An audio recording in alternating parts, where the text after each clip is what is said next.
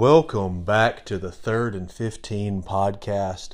Folks, what a national championship game performance for the University of Georgia. If you listen to this podcast, you know I was fairly confident that Georgia would win. And I want to clarify something. If there are some people who just saw, on social media, my score prediction. I predicted Georgia 38-28 and didn't listen to last week's podcast. I hope you're listening now. Because what I actually predicted was that Georgia would have a 17-point cushion. And it would be a game that Georgia could confidently win by 20. But Kirby would deflate the ball. And because of that, it would be similar to, a little different, but similar to the LSU Georgia SEC championship game, where Georgia ended up winning by 20 and giving up 30 points. But it really, even 20 didn't really reflect how lopsided that game felt. There was never a point in that game when Georgia felt out of control. And I felt like this would be similar to that, where it was just, hey, you know what? If you want to, we're up, in my hypothetical, Georgia's up 38-21. There's 5 minutes to go. TCU scores to make it 38-28, and then Georgia just runs the clock out because they're in control. That's the kind of game I thought. And a 10-point win, even though it doesn't cover the spread, a 10-point win that had been 17, that's a comfortable win in a national championship game. There have been some really close championship games. Georgia won, 15 points last year? But it had been closer than that. Alabama had the ball and was driving in the second half to kind of tie it up, and Georgia got the pick six. And in the 2020 championship game, I just don't even recall what the score in that game was, if I'm being honest. 2019, or after the 2019 season, was a 15-point game, but LSU had to come back. 2018 was very lopsided. Clemson beat the brakes off of Alabama. 2017, of course, Alabama wins in overtime. 2016 and 2015 were one-score games. So, national championship game, to win it by 10 and you've been in control in the second half would have been an impressive win. Obviously, I did not see, and anyone who says that they would, anyone who says they would have gone on record as saying Georgia was going to win the national championship game 65-7, I think is an actual liar. There are lots of people who will say, "Oh, I saw that coming," but they didn't say it. Why? Because it's ridiculous. Nobody would have predicted that. Before we dig into it, let's just go through the team stats here. Georgia has 589 total yards of offense to TCU's 188. Georgia has 9 of 13 on third down. That's almost 75%. TCU 2 of 11. So that's about 18%. Georgia got a fourth down conversion. TCU 0 for 2. Georgia had picked off 2 passes, recovered a fumble. Georgia had committed no turnovers. Georgia had 335 passing yards to TCU's 152.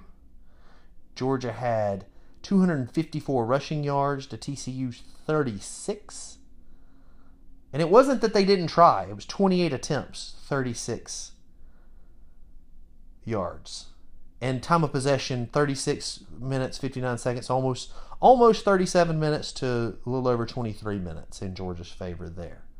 Some individual stats. Max Duggan, not a great night. 14 of 22, 152 yards passing, no touchdowns, 2 interceptions. He did have a rushing touchdown, but he also lost 38 yards. 10 carries, negative 38 yards. And Mari DeMarcado, who, folks, he's a lot of fun to watch. He's a senior. I wish him the best, whatever's next for him. He's a lot of fun to watch. He reminds me a little bit, his running style reminds me a little bit of Georgia running back Kenny McIntosh. That same running style where it's like he's been hit, he's going to go down, and he gets 5 more yards just stumbling, bumbling, flipping, and he's just such a tough runner. I like watching him run. Darius Davis did have 5 catches for 101 yards. Of course, he set up the one TCU score. Georgia, Stetson Bennett, 18 of 25, 304 passing yards, 4 touchdowns. He also ran the ball 3 times for 39 yards and 2 more touchdowns. Branson Robinson, 7 carries, 42 yards, and 2 touchdowns. The previously mentioned Kenny McIntosh, 8 carries for 50 yards. He also caught a pass for -1 yards. Ladd McConkey, 5 catches, 88 yards, 2 touchdowns. Brock Bowers, 7 catches, 152 yards and a score. He also ran twice for 15 yards. I mean, I could just list stats all night. Georgia totaled up 5 sacks, including one for Bear Alexander, and Bear's a freshman from Denton, Texas. And that second and third unit of the Georgia defense looked impressive. They had no real trouble getting pressure. In fact, Bear, in addition to that sack, he had another tackle for loss. 2 tackles, both for loss. He's a monster, man. Bear, I mean, if Georgia needed any other reason to be excited, that 6'3", 305-pound defensive lineman he looked good. He looked good. Smile London led the Dogs. A little bit of everybody had a tackle. If you were in the stadium on Monday night wearing a Georgia jersey, they might have put you in on defense. They had about 400 people record a tackle, led by Smile London with, I don't know if you say it Schmile, you probably don't. That's how I like saying it. 5 tackles, including 4 solo. He did have half a tackle for loss. Their interceptions were both Javon Bullard. Javon had a heck of a night. Also had a tackle. So just a dominant performance from Georgia. Did they punt? I think they punted once. Punted the one time. Jack Pileski did make a field goal from 24 yards out. Missed an extra point, so you hate to see that. But Georgia just absolutely dominated the game. There was just a brief moment when it looked like this might be a game. With 4:45 to go in the first quarter, Max Duggan gets that big kind of a broken coverage play, ends up running it in. It's 10-7 TCU. And yeah, it was busted coverage and it just kind of a fluke play over the course of the game. But at that moment, it's like, oh, well, this is the thing. Georgia's had some trouble in the secondary. They've had some trouble, letting guys get loose. And that's how it's going to be. But it was not the rest of the night. I mean, that play, let's look at it. What was that play? What was the yardage on that? Yeah, 60 yards on that one pass. And TCU managed 188 yards all night. So almost about 30% of their yardage was on that one play.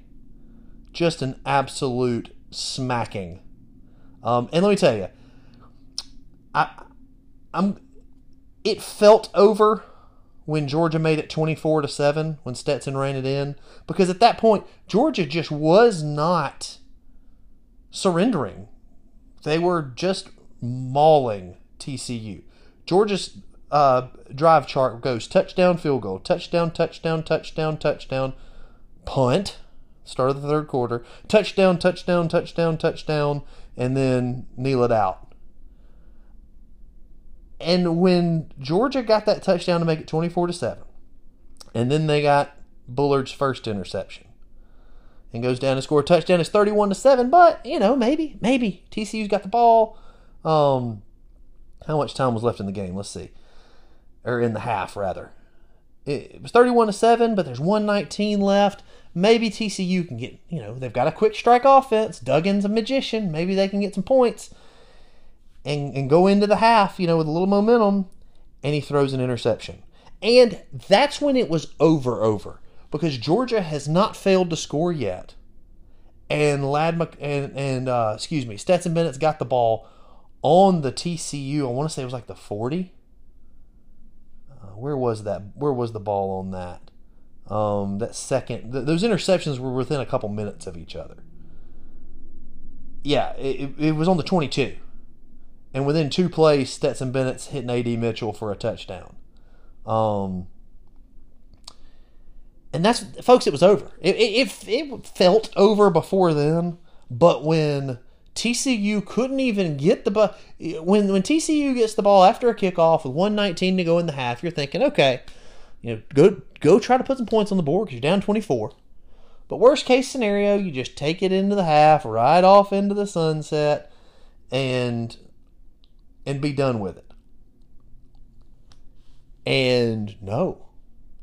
And if they had been able to do that, let's say they go kick a field goal and it's 31-10, and then they get a punt. Well, you're down 3 scores, but you got momentum. Instead, there was no chance for momentum. You're down 31 to a team you hadn't stopped. Doesn't matter that you got that punt to start the second half. The ball game was over.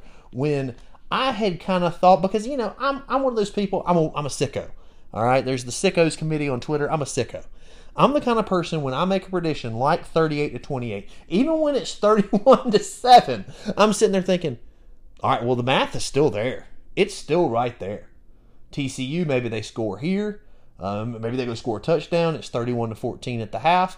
Then I just need Georgia to just play conservative in the second half. Let TCU win the second half 14-7.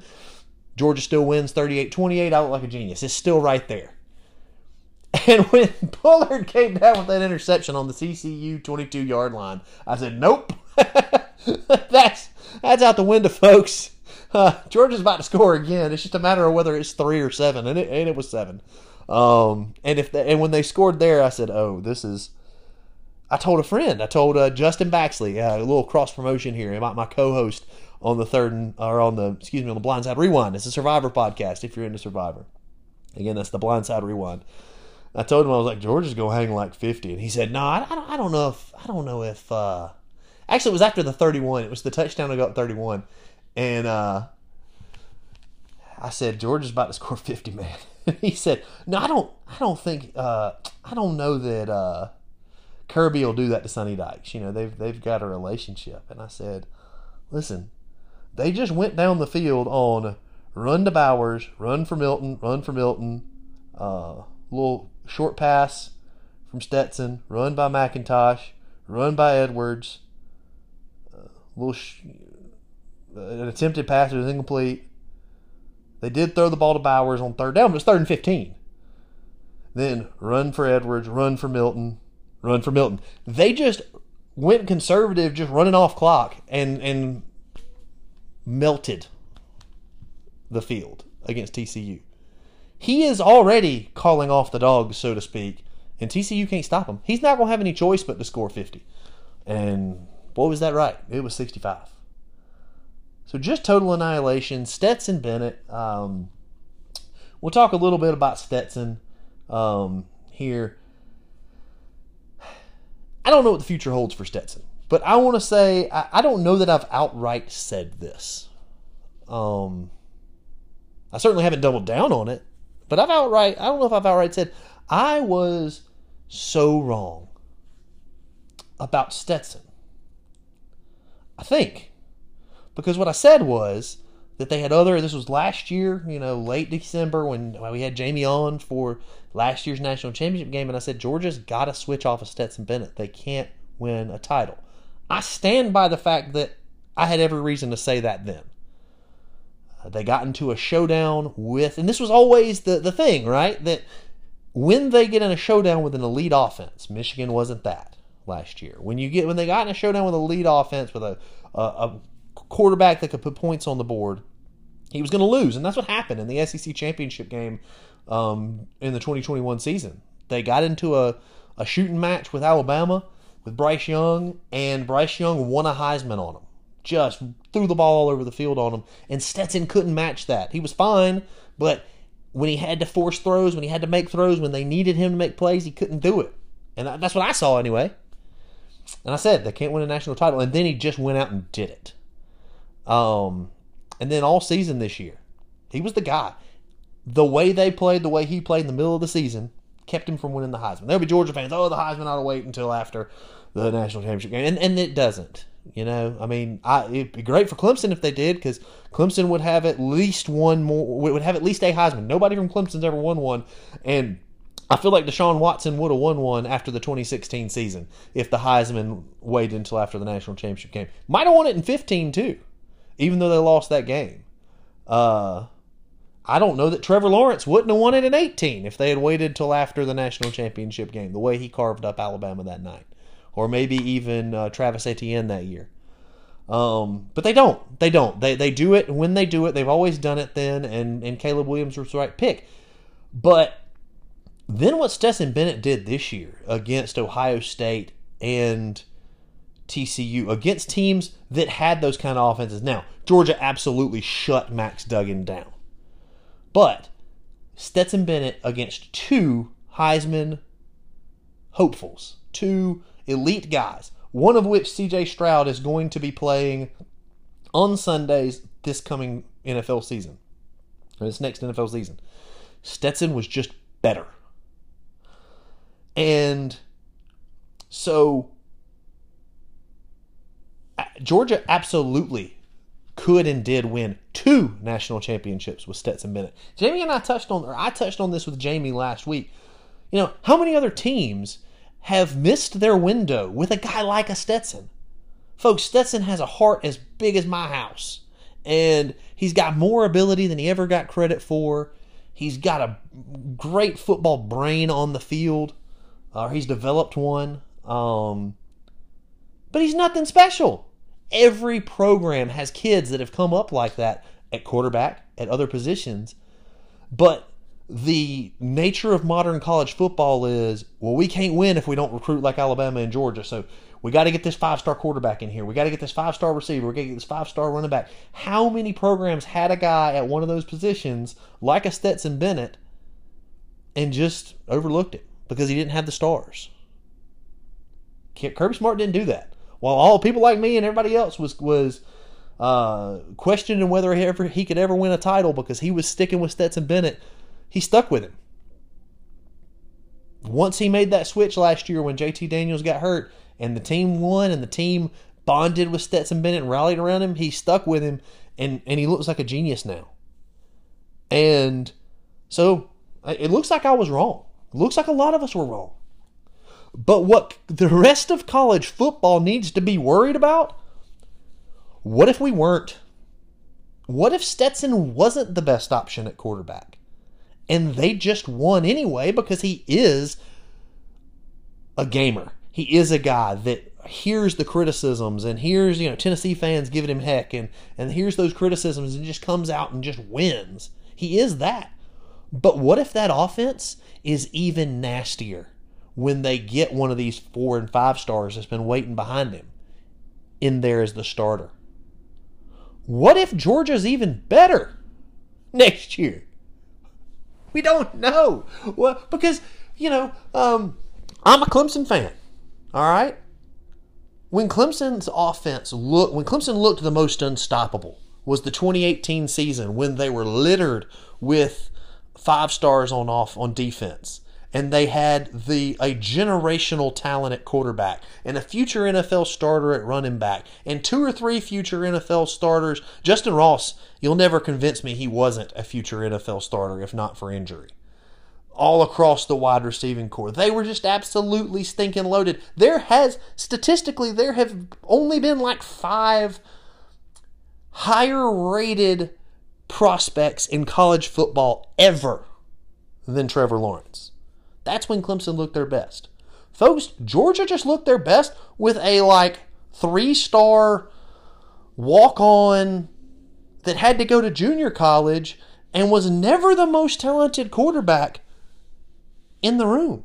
And they just won a national title 65-7. So what the rest of college football needs to be worried about is not, oh, we were wrong about Stetson Bennett. Boy, howdy, we sure were wrong about Stetson Bennett. We need to be worried about, what if we were right? And next year, Brock Vandagriff comes in as the starter, or Carson Beck, whoever. And they don't have those games where, well, Stetson just didn't have it today. It's, wow, Brock Vandagriff had it again. And they just beat Florida 45-3. And, oh, Brock had it again today. And they beat Missouri 55-0. And they just won the SEC championship game over Alabama 35-3. And they just bowl everybody over. That's what we got to be worried about, folks. Because let me tell you, and if you're listening for the title of the podcast, it's coming. Title of the episode, it's coming up right here. We are in the dog days of college football. Georgia has long been a destination recruiting site. Even when they were going 7-5 and 8-4, even before Mark Richt, they were always capable of recruiting big talent. And Georgia is a recruiting hotbed. Every other major program in the country comes to Georgia to recruit.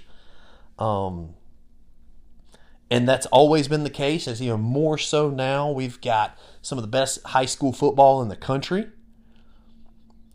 And Georgia is the hottest program in the country, sitting right in the middle of it. And when you live in your state, pay attention to the program that has the flags on the front of the houses. And in South Carolina, that's the University of South Carolina. That's where I lived for a good bit of my life.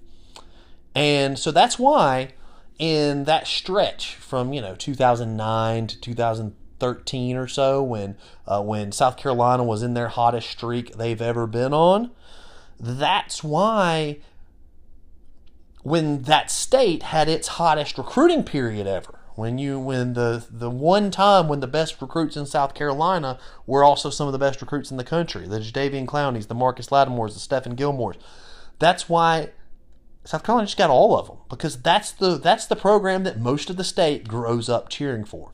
In Georgia, that's Georgia. We've got Georgia Tech, we've got Georgia Southern, and they have their fan bases. They have wonderful fan bases, but when you ride around this state and you look at whose stickers are on the back of cars, whose flags are on the front of houses, it's the University of Georgia. So most of those kids that come up in this state watching football and they become top football players, they're University of Georgia fans. So all it takes is Kirby Smart, and now Georgia's a two-time defending national champion with, I think, probably the best coach in college football, a couple of the best coordinators in college football, some of the best facilities in college football, and it's getting better all the time, it seems like. Kirby just rolls up in a high school to anybody and says, hey, you want to be a Bulldog? And he's got their ear. Georgia, this is my good friend Jamie, who we had on the podcast last week. He's got the View from the Couch podcast. Georgia grad, Georgia fan. He says he cautions Georgia fans to pay attention. You're in the good old days, and they are, because I don't see it getting any worse for Georgia. Because the thing about Georgia is that's let's use Clemson as an example. Well, Dabo Swinney was never a coordinator. He's never called a game a day in his life.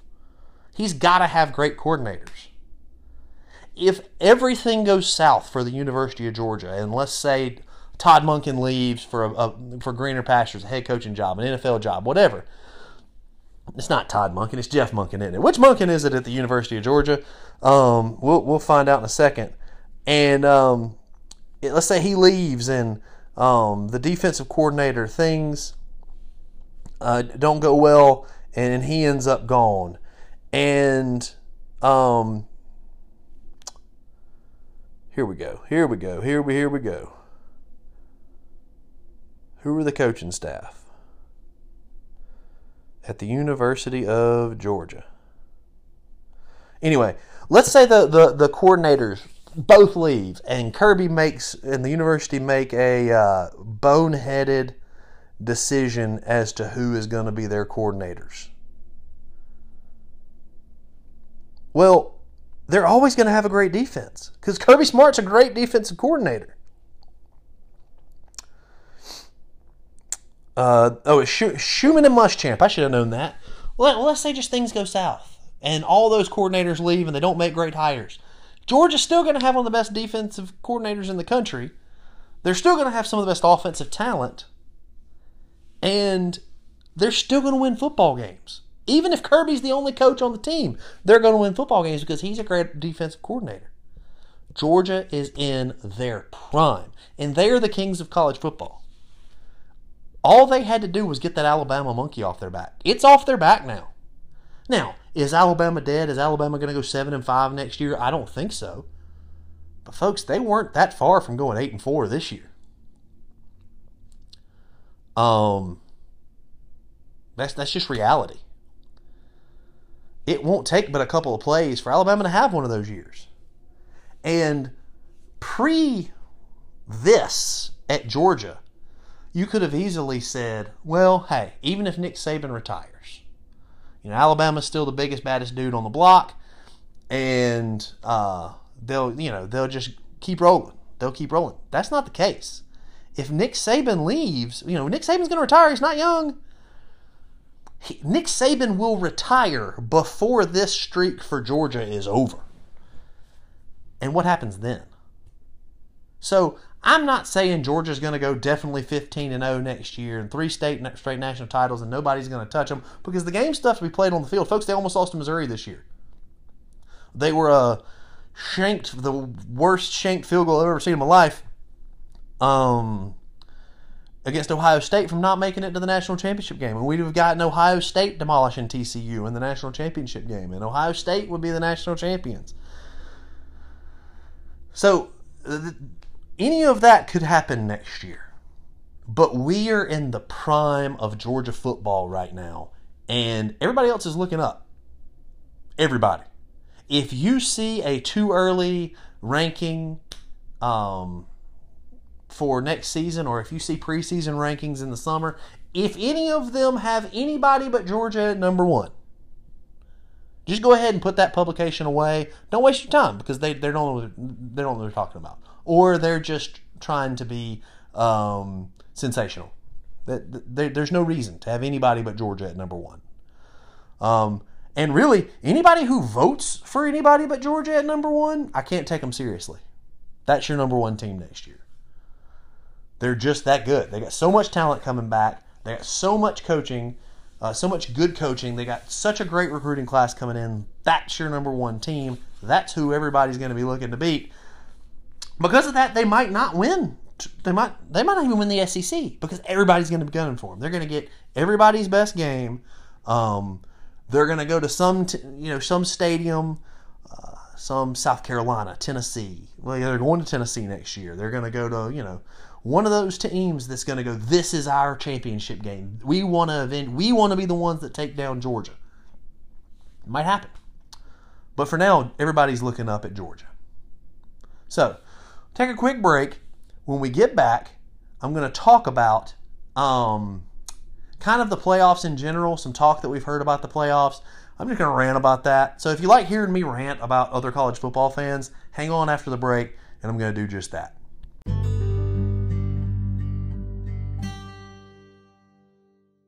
So this segment's probably going to be pretty short. One of the things I've heard is that, they shouldn't let little old TCU in. Folks, if you follow the rest of the results, that was a matchup issue. One thing I told you last week was that, and throughout the week, and throughout follow me on social media at JTIMM684 on Twitter.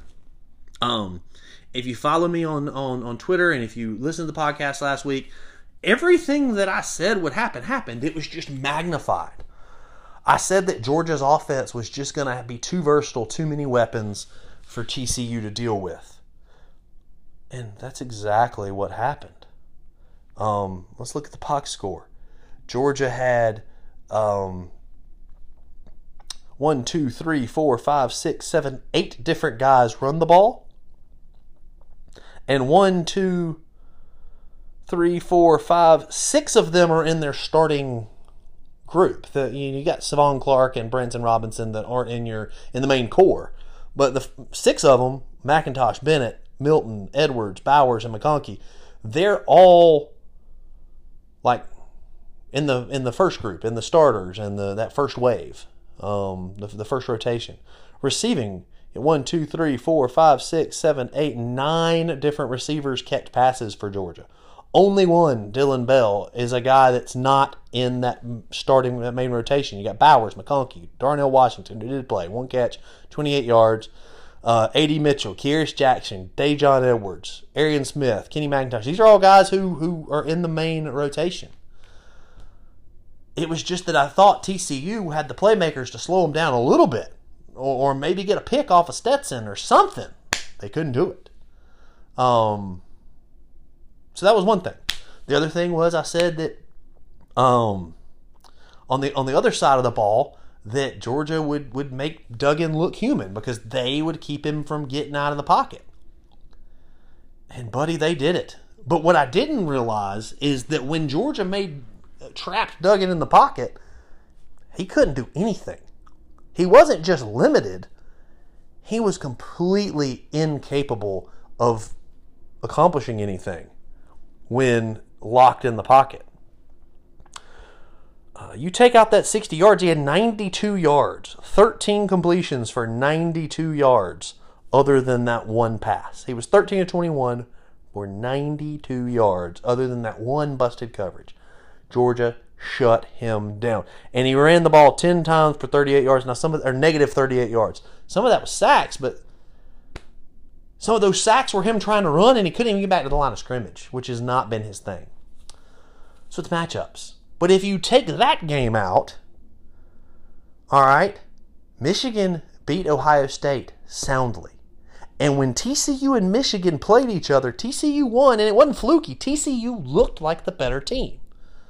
The right four teams got in, and while, if you could say that Ohio State as the four, or shouldn't have been the four because they were so close to Georgia, well, TCU, the 3 seed, beat the 2 seed. So I kind of feel like the seeding was fine.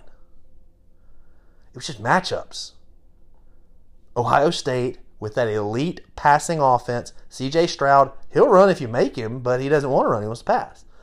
CJ Stroud is an elite passer. I think he's the best passer coming out this year. And he's got some of the best receivers that, this is going to be a team that we look back and go, dang, CJ Stroud had a bunch of weapons in a couple of years. And that was just a matchup that favored Ohio State keeping that closer than everybody else did. It's matchups. It's all matchups. Right before we're in, I think the seeding was fine. It's just that in the end, we got the matchup that was the worst possible matchup for a competitive football game, but it showcased who the best team in the country was. It was Georgia all year. Even when they had a little bit of a slip up and Alabama sat at number 1 for a couple of weeks, and then Tennessee was number 1 when the first playoff rankings came out. That was cute, but Georgia was always the best team in the country, and then they just showed it. And then you had people saying, well, they should have just let Alabama in. Well, no, they shouldn't have. Because the 2 teams that Alabama lost to, LSU and Tennessee, they couldn't compete with Georgia either.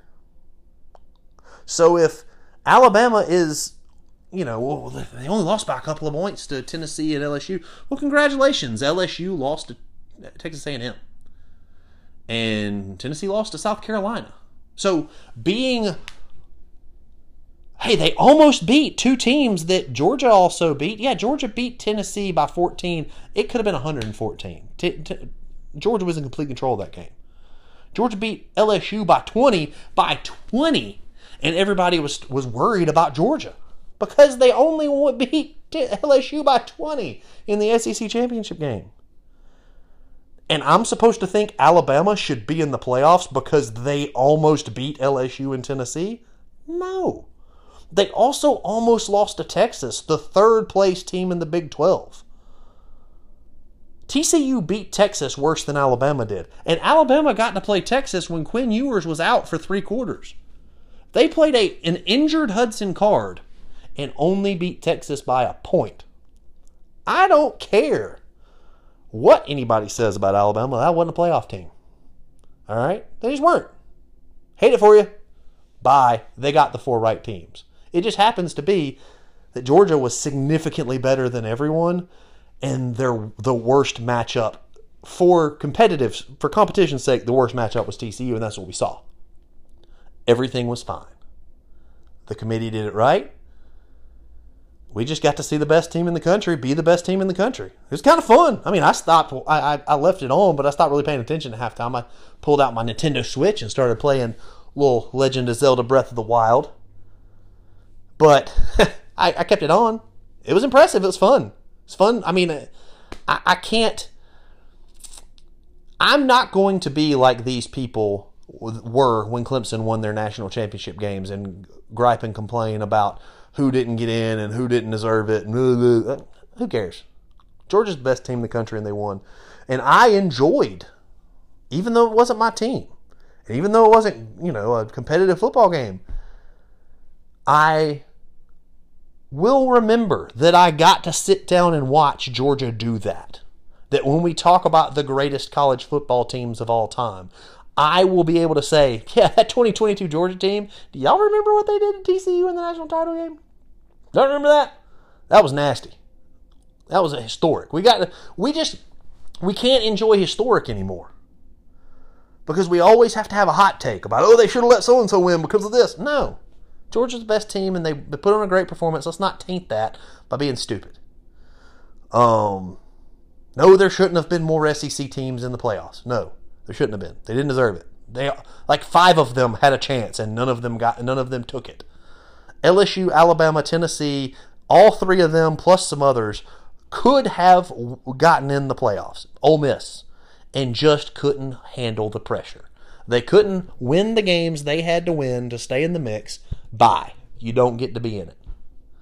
And then you got people, I saw some folks complaining when they looked at the bracket because, Clemson and Utah would have been the 3 and 4 seed in the proposed plan that'll be coming up in 2024. Because those 4 byes go to 4 conference champions.